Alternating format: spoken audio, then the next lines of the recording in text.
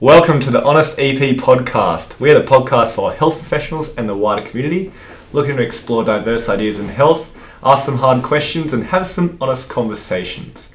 My name is Archie. I'm an EP based out of Sydney's Northern Beaches, and joining me as always is Andrew, who is an allied health business owner, and he's a business mentor as well. How are you, Andrew? Very well, Archie. How are you? Very good. You notice I added something to the end of your... You did. That was there. very exciting. Thank you. You're a business mentor. I am. That's a bit scary, isn't it? Is it? Well, it's you know that kind of new feel when you go to a new job and you're like, whoa, am I good enough? Am people going to take me seriously? Am I going to be valued? Yeah, all those sort of thoughts go through your mind. Guess you just haven't had a new job in a while, have you? I haven't. It's strange now to be kind of working with other people. Yeah. It's different, but very good. Very good. Very good. I mean, you are also a podcaster. Well, you know, this is just Technically. exciting. Technically. I ride on your coattails. Oh, there we go. Through this podcast. Well, riding on our current streak, we've got guest number 3 in. How about that? Three episodes in a row we've got a guest. Our guest today is Becca, and Becca has given us a new drink today, which we're going to open now. Becca, how are you? Hey, I'm good. Thank you for joining us. What are we drinking? We have got the Brookvale Union ginger beer. Nice. Alcoholic, I assume. Alcoholic ginger beer. Okay, good. Yeah, always on a Friday. That's it. Yeah, this it's become a bit of a favourite of mine recently. Yeah? It's just really refreshing That's really nice. on a hot summer's day. Yeah, like minus today. London. Like today, which We was can imagine. perfectly bluebird day, and then by 12 o'clock, pissing down with rain again. Classic summer. You This just is have to delicious. use some creativity and picture the sun. Yeah. This is delicious though. It's good, eh? God. So Brookvale, wait, where is Right, obviously Brookvale, but is a brewery around here that you can go to? It's down the road. Yeah, I feel like we should have just gone there. We should have. We should take this podcast on the road and just go and sample some 4 pints. That'd be great. Let's make it a beer crawl. A There we proper go. beer crawl, brewery crawl with podcast. A new guest at each place as well. How good would that be? Fantastic. That would All be on the great. same day, so All- gradually you guys just get... Eventually, it's very slow. Much more editing necessary at the end. Last few episodes. Oh, this is great. Oh, awesome drink. Well, Becca, we wanted to have you on because you've got a very, very interesting story, whether you think so or not. And we just want to have a good chat about it. So I'm going to open it up and say, how did you end up here, Becca? Here... Okay, I'm going to take here as Australia because Sure. I'm from the UK. So did my OT qualification over there. I pretty much moved here right after graduating. So did like 6 months locum work and then got my visa. Fortunately, OT was on the skill shortage list. So it was pretty easy for me to get in, and then moved to Melbourne. Was in Melbourne for 4 years before moving up to Sydney in January this year. Wow. Yeah. There you go. Is OT, because you're from Wales specifically Yes. in the UK, is OT a big scene there? Yeah, I guess it, like, you're never like gonna be short of a job. Yeah, that's good. Yeah, predominantly I'd say like public health system, obviously UK, very much NHS heavy in terms of healthcare roles, or like your local council roles. And so was that where you were working within the NHS? Yeah. But I did a 3-month locum role within the NHS and then 3 months in like community, like council system. Yeah. What kind of area? Because OT is very, very broad, as we know. I mean, occupational therapy Sounds like, well, for the normal person, kind of sounds like, oh, it's work related. Yeah, you're a therapist at someone's work, right? Yeah. That's what I used to think. Yeah, and I totally get like why it's not a great title, because I guess how I explain it is like, think of an occupation as everything that you do within your day-to-day life, and then it becomes a bit more clear. But then because there are so many like specialties and variations within the role, it gets confusing again, because most people are like, oh, I do equipment, like you give people like a shower chair. I'm like, yeah, that's part of it. Yeah, I build shower chairs. So in hostel role, it was a bit more varied. So it was like a rehab hospital, so a bit of everything, a bit of neuro, like stroke rehab, which was cool. But yeah, lots of like equipment just to get them home safely. And then within like the community team, very much like home mods and equipment stuff. Is that probably, would you say that's the most common OT role, that kind of area? I think in the UK, like you're either within the hospital system. Generally, like what new grads like to do is like the rotations, right? So you do like 9 months in one area and then then move to a different one. But certainly where I lived, there weren't heaps of other opportunities. So it was either you go and work for the NHS or you work in like aged care in the community. Nice. So then when you moved to Australia, what area of OT did you get into? So to be able to practice in Australia, I had to do 6 months supervised practice. So my challenge was finding a business, company, organisation, whatever, that would employ me and be willing to sort of do that with me. So I did manage to find a role. It was in community aged care in Melbourne. Like I was looking all over Australia, it just so happened that found a role in Melbourne. Stayed there for a little while. Sounds like it was fascinating area. Did the supervised practice and was like, okay, bye. Which was, oh dear. I'm sure they were not best pleased about, but look, it just wasn't an area where I felt challenged enough. Like, I was like, I didn't really need to have a degree to be able to do this. I'm not really using my brain or the skills that I have here. I was just getting a bit bored. Yeah. It's like, yeah, this is not the area for me. Some people love it, thrive in that area. Good on them. Good on them. We need them.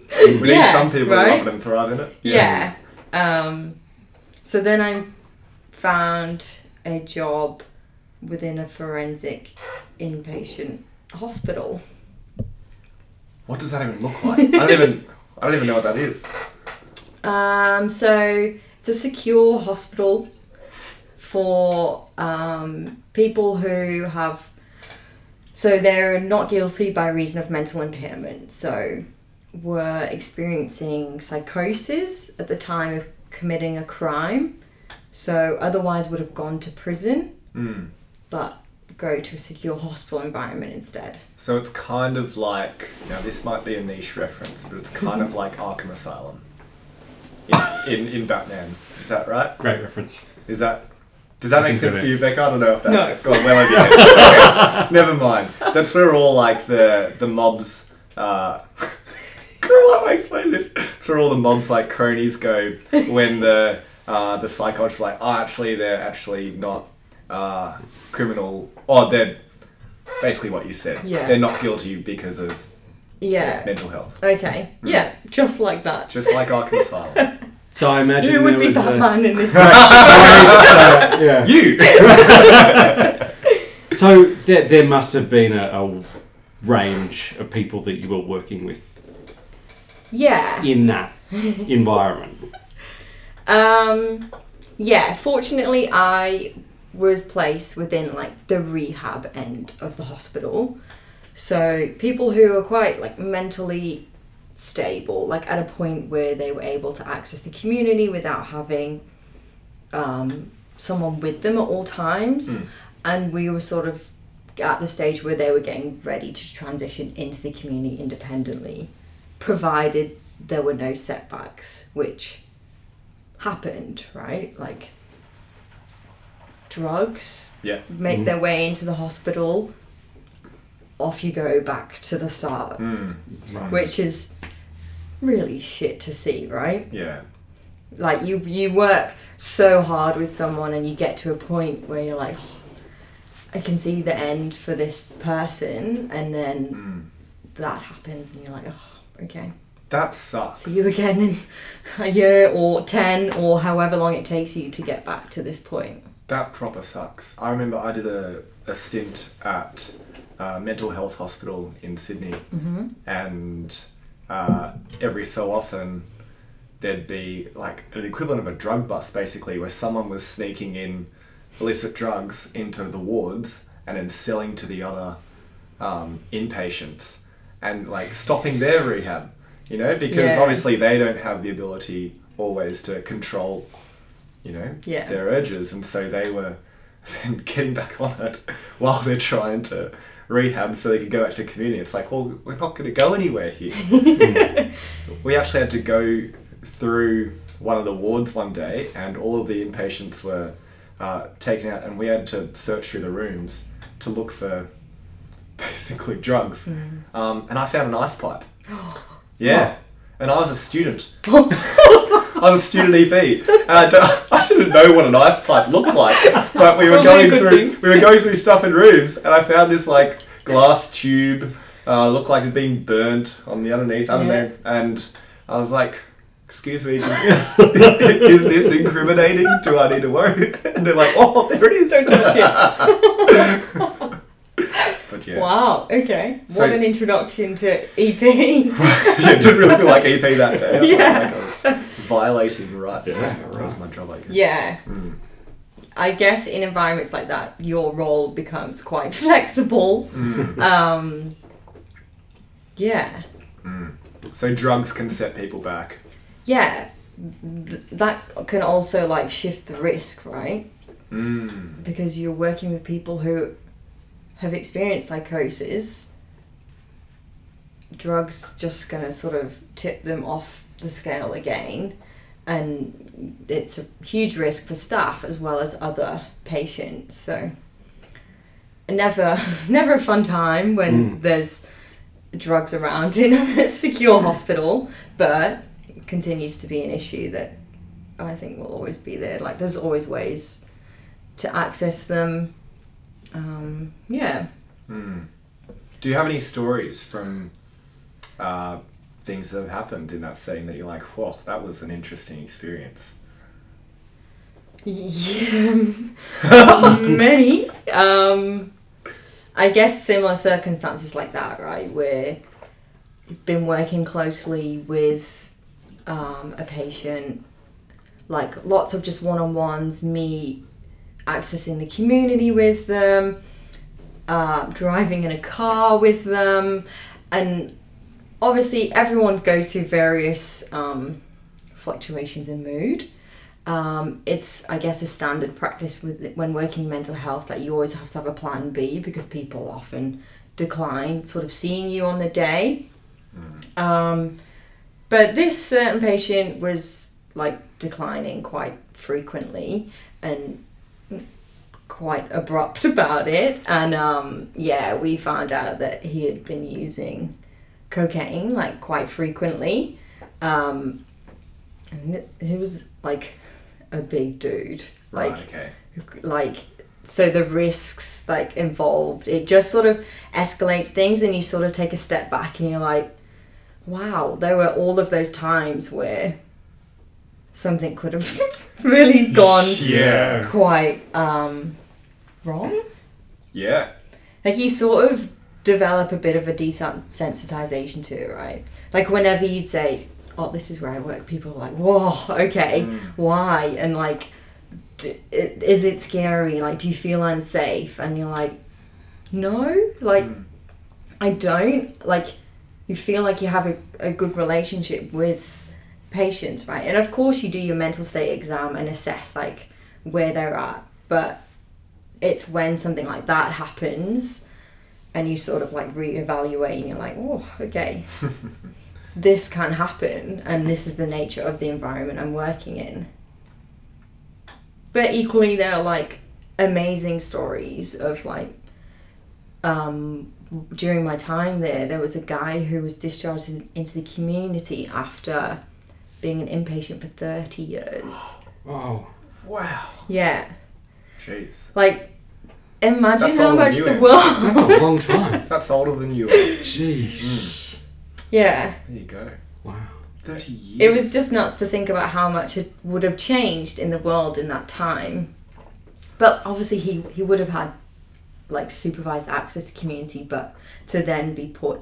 Like, he'd never lived alone, right? To then go and try and live completely independently and all of the things that are involved as part of that was pretty cool to see him like go and like do well. And yeah, and I guess that's kind of where your role came in, was in the transition back to community. Yeah.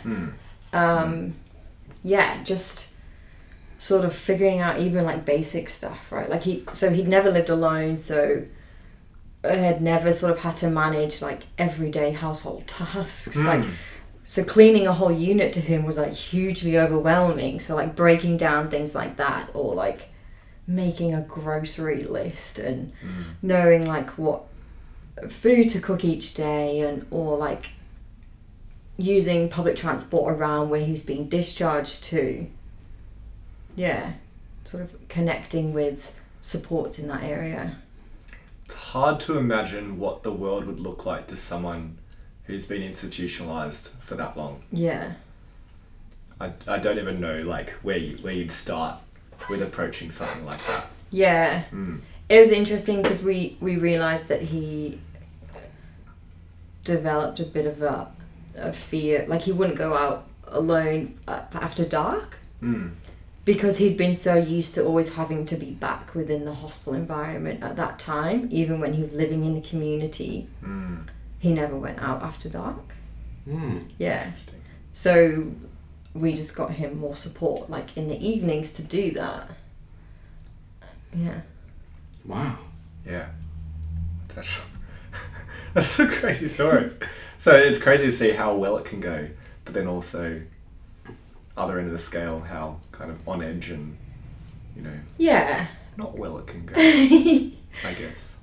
So that might lead us to a very big question. Yeah. Is like your experience has seen sort of the inside of the NHS. It's seen sort of the inside of our forensic, how we look after people, how we're supposed to look after people who are looking to come back into the community. Like, is the system fucked? Or maybe a better question is, how fucked is the system to be able to support those people? Yeah. Right? Like, not just airy-fairy, but in particular from what you've seen. Like, It's a big question. If you need a drink, Becca, you've got Hold one on. in front of you. Like, you've been talking a lot. I might be a little bit of ahead of you in finishing this ginger beer. I realised about a minute ago, it's like, oh crap, I'm almost done. I don't think Becca's taken a sip in about 10 minutes. So, There's more. there's plenty more. We've got another one to get to. Is it fucked? Slightly? slightly. Well, so the inpatient hospital, less so than the prison system, right? So I guess I should mention that after being in the inpatient hospital, I moved to then work with within the actual prison system. Yeah, and that's when I saw lots of holes in the system, I guess. So people who clearly struggling with their mental health or general like socioeconomic challenges, like just not coming from a great environment sort of being released just back into nowhere, right? It just perpetuates this cycle of I'm just going to keep cycling back into prison. Spoke to people who were in prison who were like, well, here I get a meal and a roof over my head, right? So why would I want to leave? But also the ones that do want to like make a change, but the system fails them in that there is no secure discharge or release environment for them to go to. So inevitably they just fall back into those habits that ended them up in prison in the first place, and they just don't have the supports and fall back into, I guess, the social circles they were in before, which were potentially not a great influence. What I noticed that was interesting, obviously during COVID, in Melbourne, the shit show that we had of multiple lockdowns. So it was a huge concern, right? If COVID got into the prisons, then we're fucked. Oh, so true. Yeah. So it was then that they set up a system of somewhere for people being released from prison to go. I was like, this is a great idea. Why can't we do this when COVID's not here, right? Because it wasn't threatening anyone else's safety. Right? It's like, off you go, you deal with whatever comes your way ordinarily. COVID, I'm going to pop you here for 14 days just to make sure. So, whilst a great idea and gave them somewhere to go, probably not a long-term thing and not fixing the big issue. Sounded like a bit of a knee-jerk reaction to a pandemic that put a band-aid on a bigger problem, perhaps, hasn't fixed it. Yeah. Yeah, I think I don't know what I would love to say the solution is. Be better at finding somewhere for them to go. I just like, cool, build some more homes. What do you do? So right? it's deep rooted problem, right? I think we found that with a couple of the different, well, that's like a big system, but then with some of the different schemes that we've talked about in the past, like work cover, is that there are inherently some problems with it that, would be great if we could fix and change.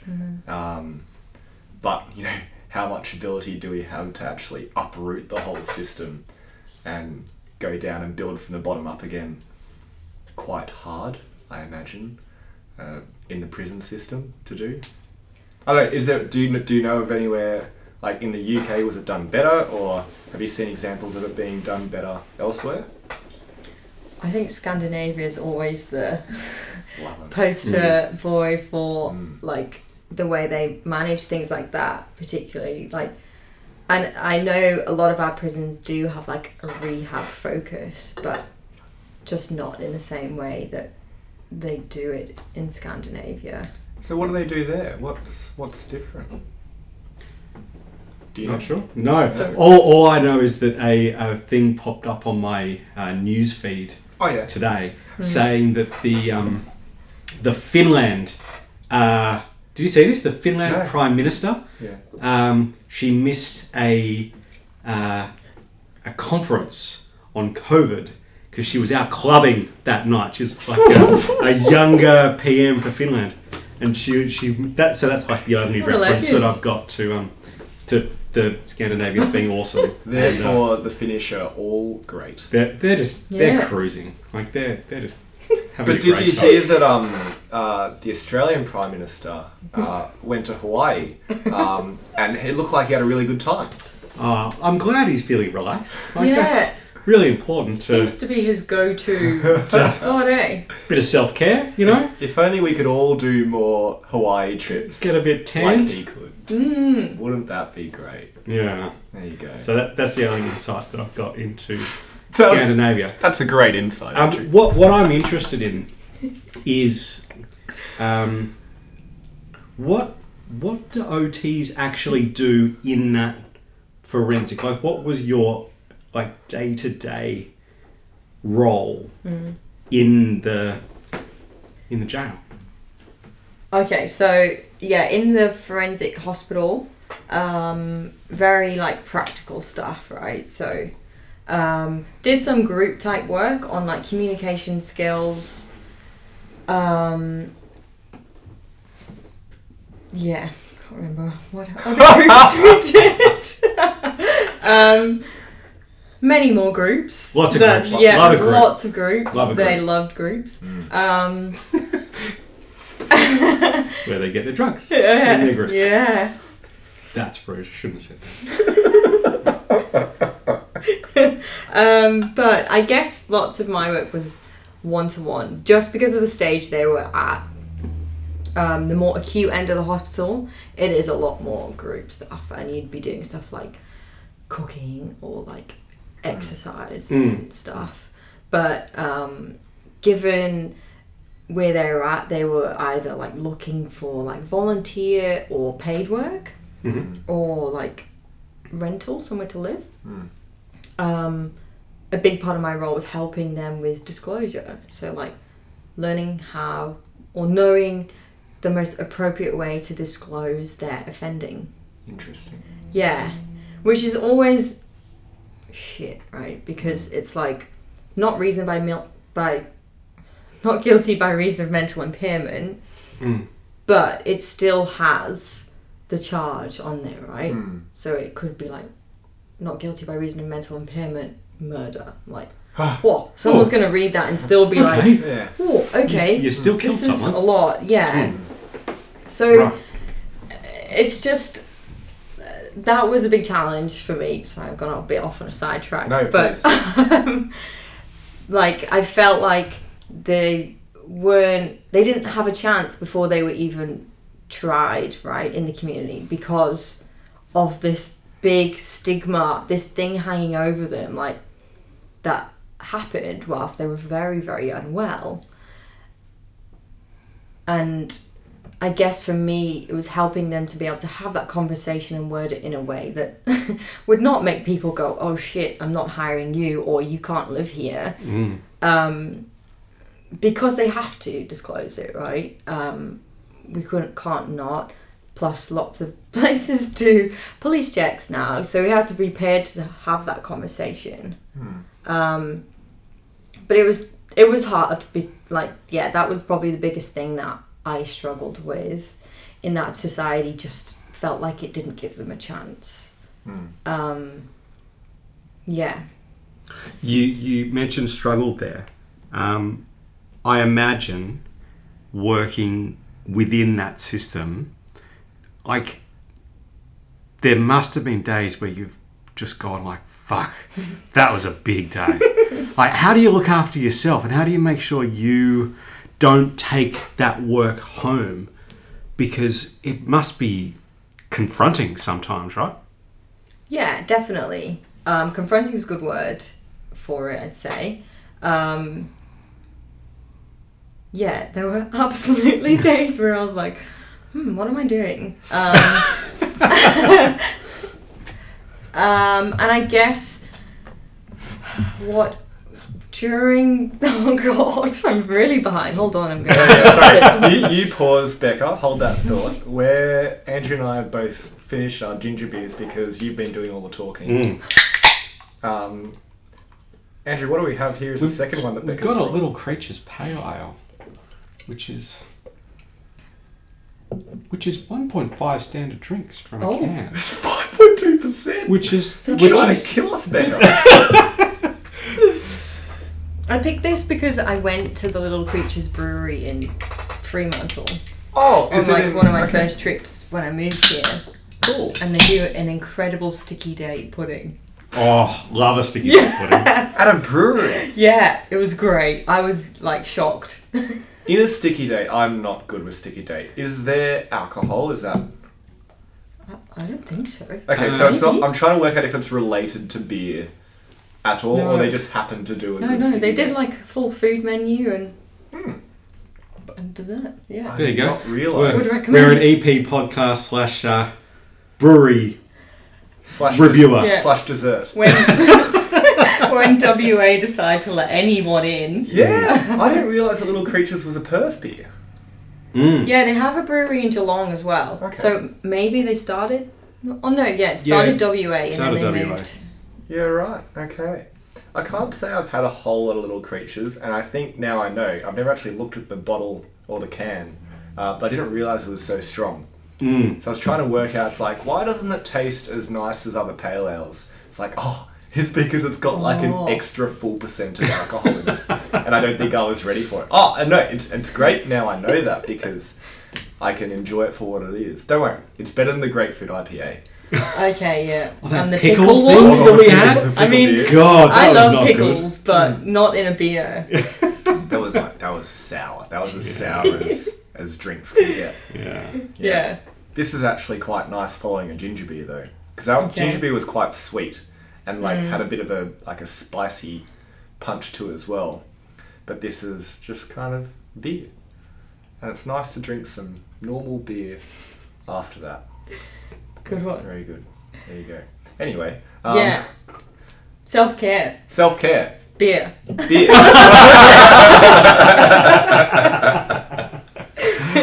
at the top of the list is beer. Yeah, I went straight Great. to the pub. Great.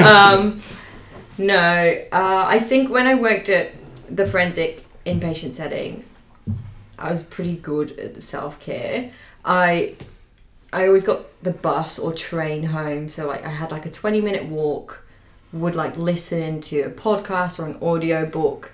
Like it's about having that process, right, of switching off. So yeah, would walk, catch the train, and make sure that I'm doing things that help me switch off. So like I was part of like a triathlon squad, and so that for me that was a huge way for me to switch off my brain and just focus on something else. Yeah, I think it definitely got a lot harder when I was working in the community with the guys coming out of prison, because we had COVID. So I was working from home doing Zoom treatment. They were coming to you. No, they definitely didn't come to my house. There's some boundaries to be. Here is where I live. Come on in. Come on. Definitely not. We did group treatment over Zoom. Oh, Yeah. So how's that At go? least you can't share drugs that way. There's a win. silver lining. Silver lining. Yeah, so like working from your spare room, like reading some pretty intense reports, writing pretty intense reports. I definitely set a boundary for myself in that whilst running groups, I did that from the office, so we were allowed to do that. I was like, there's absolutely no way I'm bringing this content into my home, and tried to limit that as much as possible. But everything else that I would do self-care wise was kind of taken away from me. Like we were allowed outside for an hour a day. And like group training couldn't happen. Yeah, so that was really hard, and I definitely noticed some pretty not nice like impacts of that. And I think that's one of the reasons I left that setting, because I was like, oh, this is getting a bit much now. It's like impacting on my life and like how I'm feeling. Yeah, so that's when I was like, cool, time to call it. Get out of Melbourne. Yeah, left the state. Yeah. Stop this. Stop risking this. Yeah, I was like, Oh dear. I'm out. Bye. Yeah. Wow. But like, really interesting setting. Like, learned so much, like, through working in that area. And really, like, I did it, right? Because I'm like, how does someone end up here? Like, what happens in their life for them to end up here? And I wanted to understand that, and certainly did, like, going through, like, their life story and the things that have happened, and I'm like, oh, wow, okay, this is clearly why. And it's not just that you're all just, like, terrible people, right? Yeah, and I think that's what society doesn't see, or, like, you very rarely get the opportunity to be like, well, actually, this person had this and this happening, and that's why this happened. It's very easy to label someone as you did this, but you don't see what led to them doing that. Yeah. And that's... And I guess part of our treatment was helping them themselves figure out what led to that, so it doesn't happen again, right? Right. Yeah, so yeah, it was really interesting and rewarding at times, but I think the COVID, like the Zoom treatment, took away that, like, personalization. Like, it was so hard over Zoom, and those rewarding moments got less and less. And I was like, oh, this is... There's no satisfaction for you. Yeah, it's hard, right? Yeah. I think it's interesting in healthcare is that, like, what generally gives us satisfaction is seeing good outcomes and good moments for your clients. And if you can't see those as much, then we have less satisfaction. Yeah, definitely. It's hard when you're not experiencing or seeing the wins, like, in real life. Well, it's all about that, right? Like, I know I get a buzz anytime a client, like, does something really, really cool that they want to do. That's, like, the best feeling in the world for me. And I think that's why a lot of us do what we do, is because that's such a cool feeling when someone you're working with has, like, a huge breakthrough, or, you know, works towards one of their goals and hits a milestone. And if you're not getting that, then there's not much satisfaction in it. So totally understand where you're going from. Yeah. Yeah, absolutely. So you moved to Sydney and transitioned into a new role. What is that role in OT now? So obviously now in private practice, moved from public sector. So now I'm mental health OT. Well, I always was. But I guess my roles in other settings have been a bit more broad, like clinician as opposed to mental health OT. So now cover a range of things. So like I really love the like emotion regulation type work. So I guess going back to previous work I've done, we're like helping people identify how they're feeling, figuring out how that impacts them day to day. So like behaviorally, like physiologically, would go through that and then come up with strategies, right, to manage that so that they can continue to be functional, whether that's at work or study.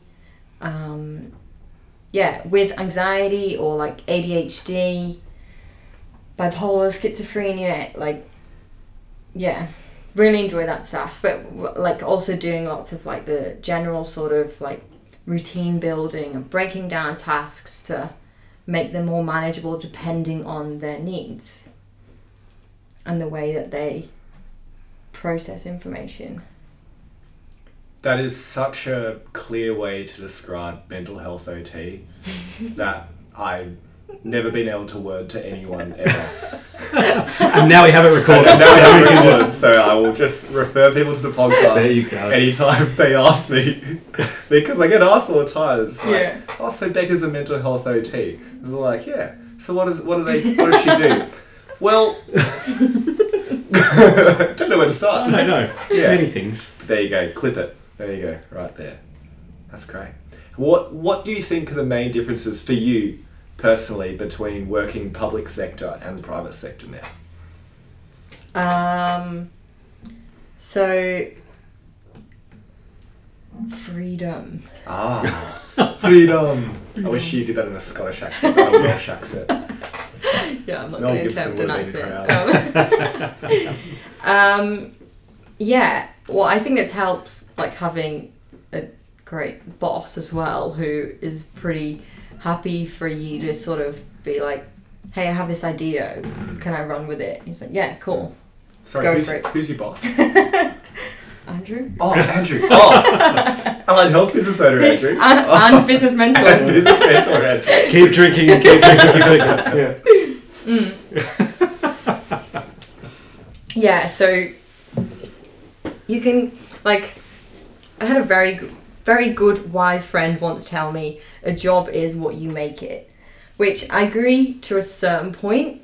I feel like within the public sector, there are lots of barriers that can stop you making it what you want, right? There's lots of red tape, lots of hoops you have to jump through to put something in place or like implement a new idea. Plus there's a lot of politics that just can be frustrating to deal with. And what I love about working here within the private sector is, that freedom to be creative. And if I want to run with something, I can, right? It's pretty cool. It's definitely cool. I can relate to that. Like, having an idea, think, I wonder if this will work, or I want to try this thing, and then asking and getting a yes. Go for it. See what happens. Is very, very cool, very liberating. And I think the freedom allows for a lot more of that satisfaction that we talked about. Definitely. Yeah. All right, Andrew, question for you. Because people, your team comes to you a lot with ideas and things that we want to try, or we want to give a go, and I very, very rarely do I hear a don't do that. Is that a conscious thing that you go yes to a lot of your team's ideas? Yes, it is conscious, because there's a great book by Daniel Pink. Drive by Daniel Pink. Which book? I haven't heard of it before. Drive. Okay. Definitely referenced this in every we should be getting podcast. kickbacks from him for this podcast, I reckon. Autonomy, mastery, and purpose, right? So if somebody has an idea, even if that idea has been tried before, or even if we don't think it's got as much potential, we'll still let people try it, because we might be wrong, right? We might just have done it at the wrong time with the wrong group, and it just needed a different perspective on it. I think if you take that away from people, it's like, well, you end up with a bunch of yes people that just do what's asked of them, and that's not great for what we want to try and create here. So, yes.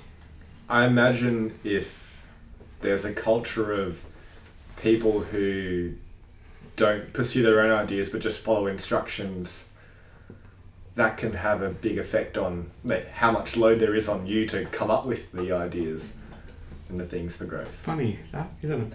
Funny that. It's almost like you thought of that. No, but it gives people ownership as well, right? Like if you come up with a program and you're given the leeway to go and work it out, then it becomes your little baby, and you're much more invested in that process. And wherever that ends, doesn't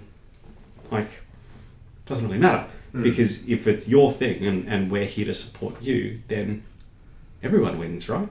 Interesting. So you become more of the grandparent to the idea than the parent. Fuck, I'm 38. No, There's always references. There's always a reference to the age. You use the word baby. All right. So if it's our baby, your baby, and our idea is the baby, and you've just gone like, see what happens. And we go, hey, I want to try this with my baby idea. But you're not directly responsible for it. You're basically the grandparent. I see the reference now.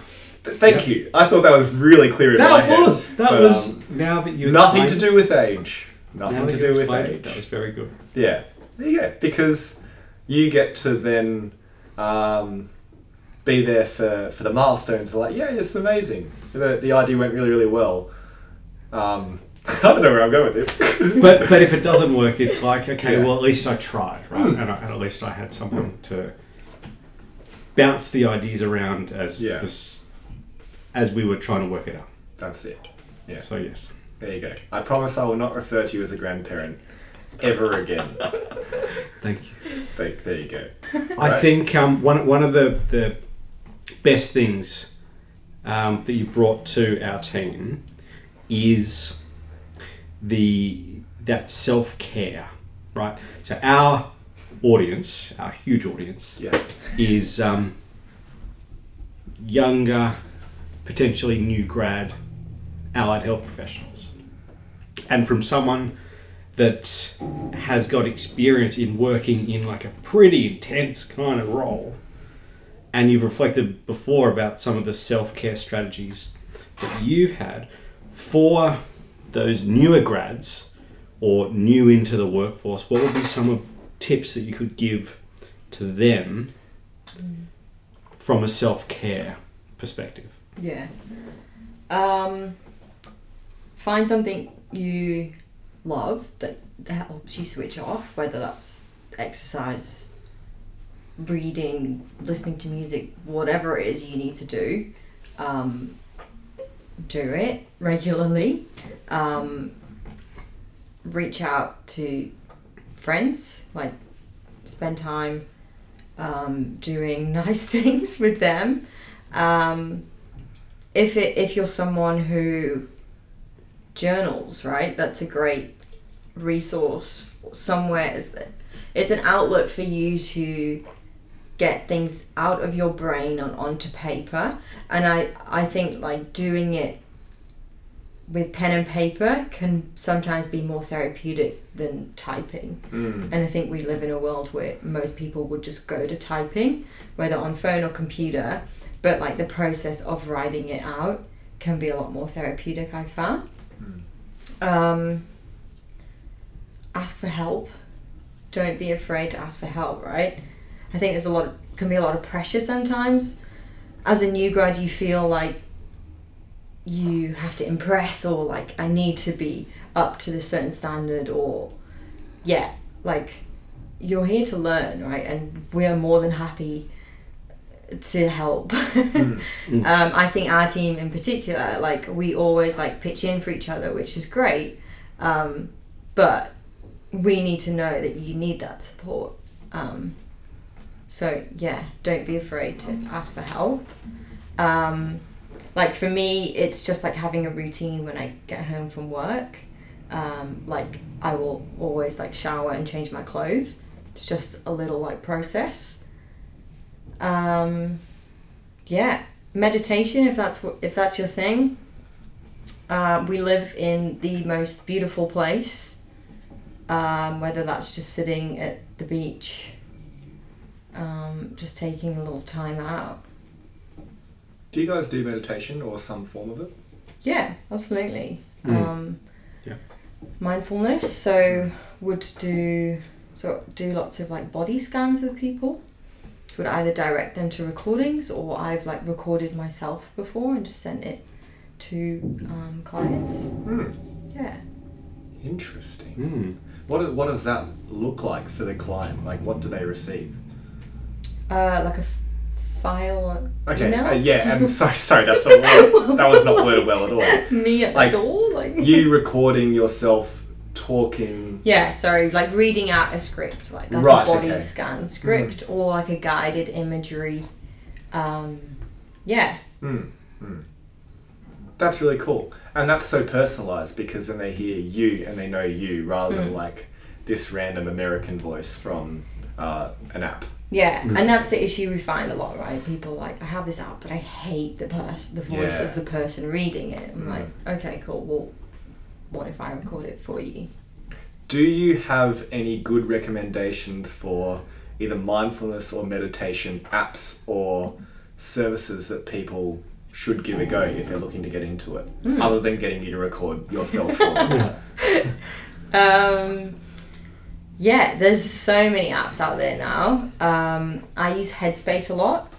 I use Headspace for the focus playlists whilst I'm working, like if I need to just like block everything out.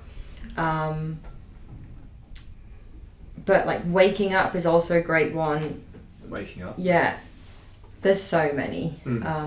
But yeah, Headspace and Waking Up would be a couple of my top ones. Awesome. Cool. Yeah. So I never know where to start. I know people who've got Calm, the very, very popular one that everyone gets Instagram ads for every so often. And it's cool because you can scroll through. It's like, I want a meditation, but narrated by Matthew McConaughey. Oh, how good have you listened to that? I've heard that one. when we were going through COVID, the first time, and it was like crazy hectic, and anxiety was fucking like through the roof, and I wasn't sleeping very well. Matthew McConaughey at 2:00 in the morning, I would be straight asleep. Like, what a dream, Deep Southern accent. Yeah, that's slow.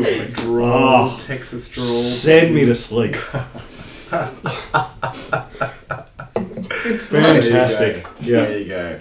Okay. Do you have a favourite? No, I know my partner has Calm, and she uses that. So sometimes I just like, if I'm watching something in bed, I'll just take out a headphone and just listen to it as well. And it's like, oh, that sounds nice. And then also like send me to sleep as well. But no, I haven't had a whole lot of success with meditation or mindfulness, but just because I probably haven't stuck through with it enough. I've tried it once or twice and gone, oh yeah, that was nice, but you know, I personally didn't feel like I needed it enough to keep going. Yeah. But I think it's good to have some apps or some services that people can go to if they do feel like they want to try it. Yeah, definitely. And I'd say I'd probably use box breathing more than any like sort of guided mindfulness meditation.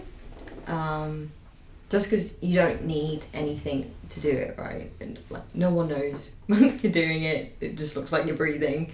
Yeah, so it's probably the one I use the most. And box breathing, do you want to give like a 30-second instruction on what actually is box breathing? Okay, so I always picture a box in my mind. So as you go up the left-hand side of the box, you take a deep breath in. So it might be for like 4 seconds. As you move along the top edge of the box, you hold that breath in for 4 seconds. As you go down the right edge, exhale for 4 seconds. And along the bottom edge, you hold that exhale out. And then you just keep repeating the cycle. You can do it, if you can hold it for 10 seconds, go for it, but... It's like a huge box. Yeah. A really, really big box. Yeah. 1 minute of each side to the box. Yeah. I mean, 4 is probably where I normally... Unless you've got the lungs of like Michael Phelps or something. Yeah. I actually used it to help with swimming too. Yeah. There you go. Perfect. Lovely. Well, Becca, thanks for coming on. I think there's so many cool nuggets and so many bits of great information and insights you had there. And the beer was wonderful. How did you like the pale ale, Andrew? Excellent. Big fan. Of the Little Creatures Pale Ale. Well done. I think after last episode where we had 2 very, very out there drinks, I wouldn't call them beer. This was great. It's like a nice, sweet, low alcohol ginger beer into just like a nice, strong pale ale. Becky, you've nailed the drinks. We were hoping for like a Welsh beer. I tried. It's quite a niche area. I mean, there are lots of local breweries back home. yeah, just I'd say not a huge demand for them to be imported. Yeah, that's I will say we'd end it on Yechida, which means cheers in Welsh. Yechida. If you don't. All right. Thank you, guys. Thank you. We'll see you in a couple of weeks. And make sure you listen to some other episodes if you enjoyed this one. There are some absolute bangers in there. See you later.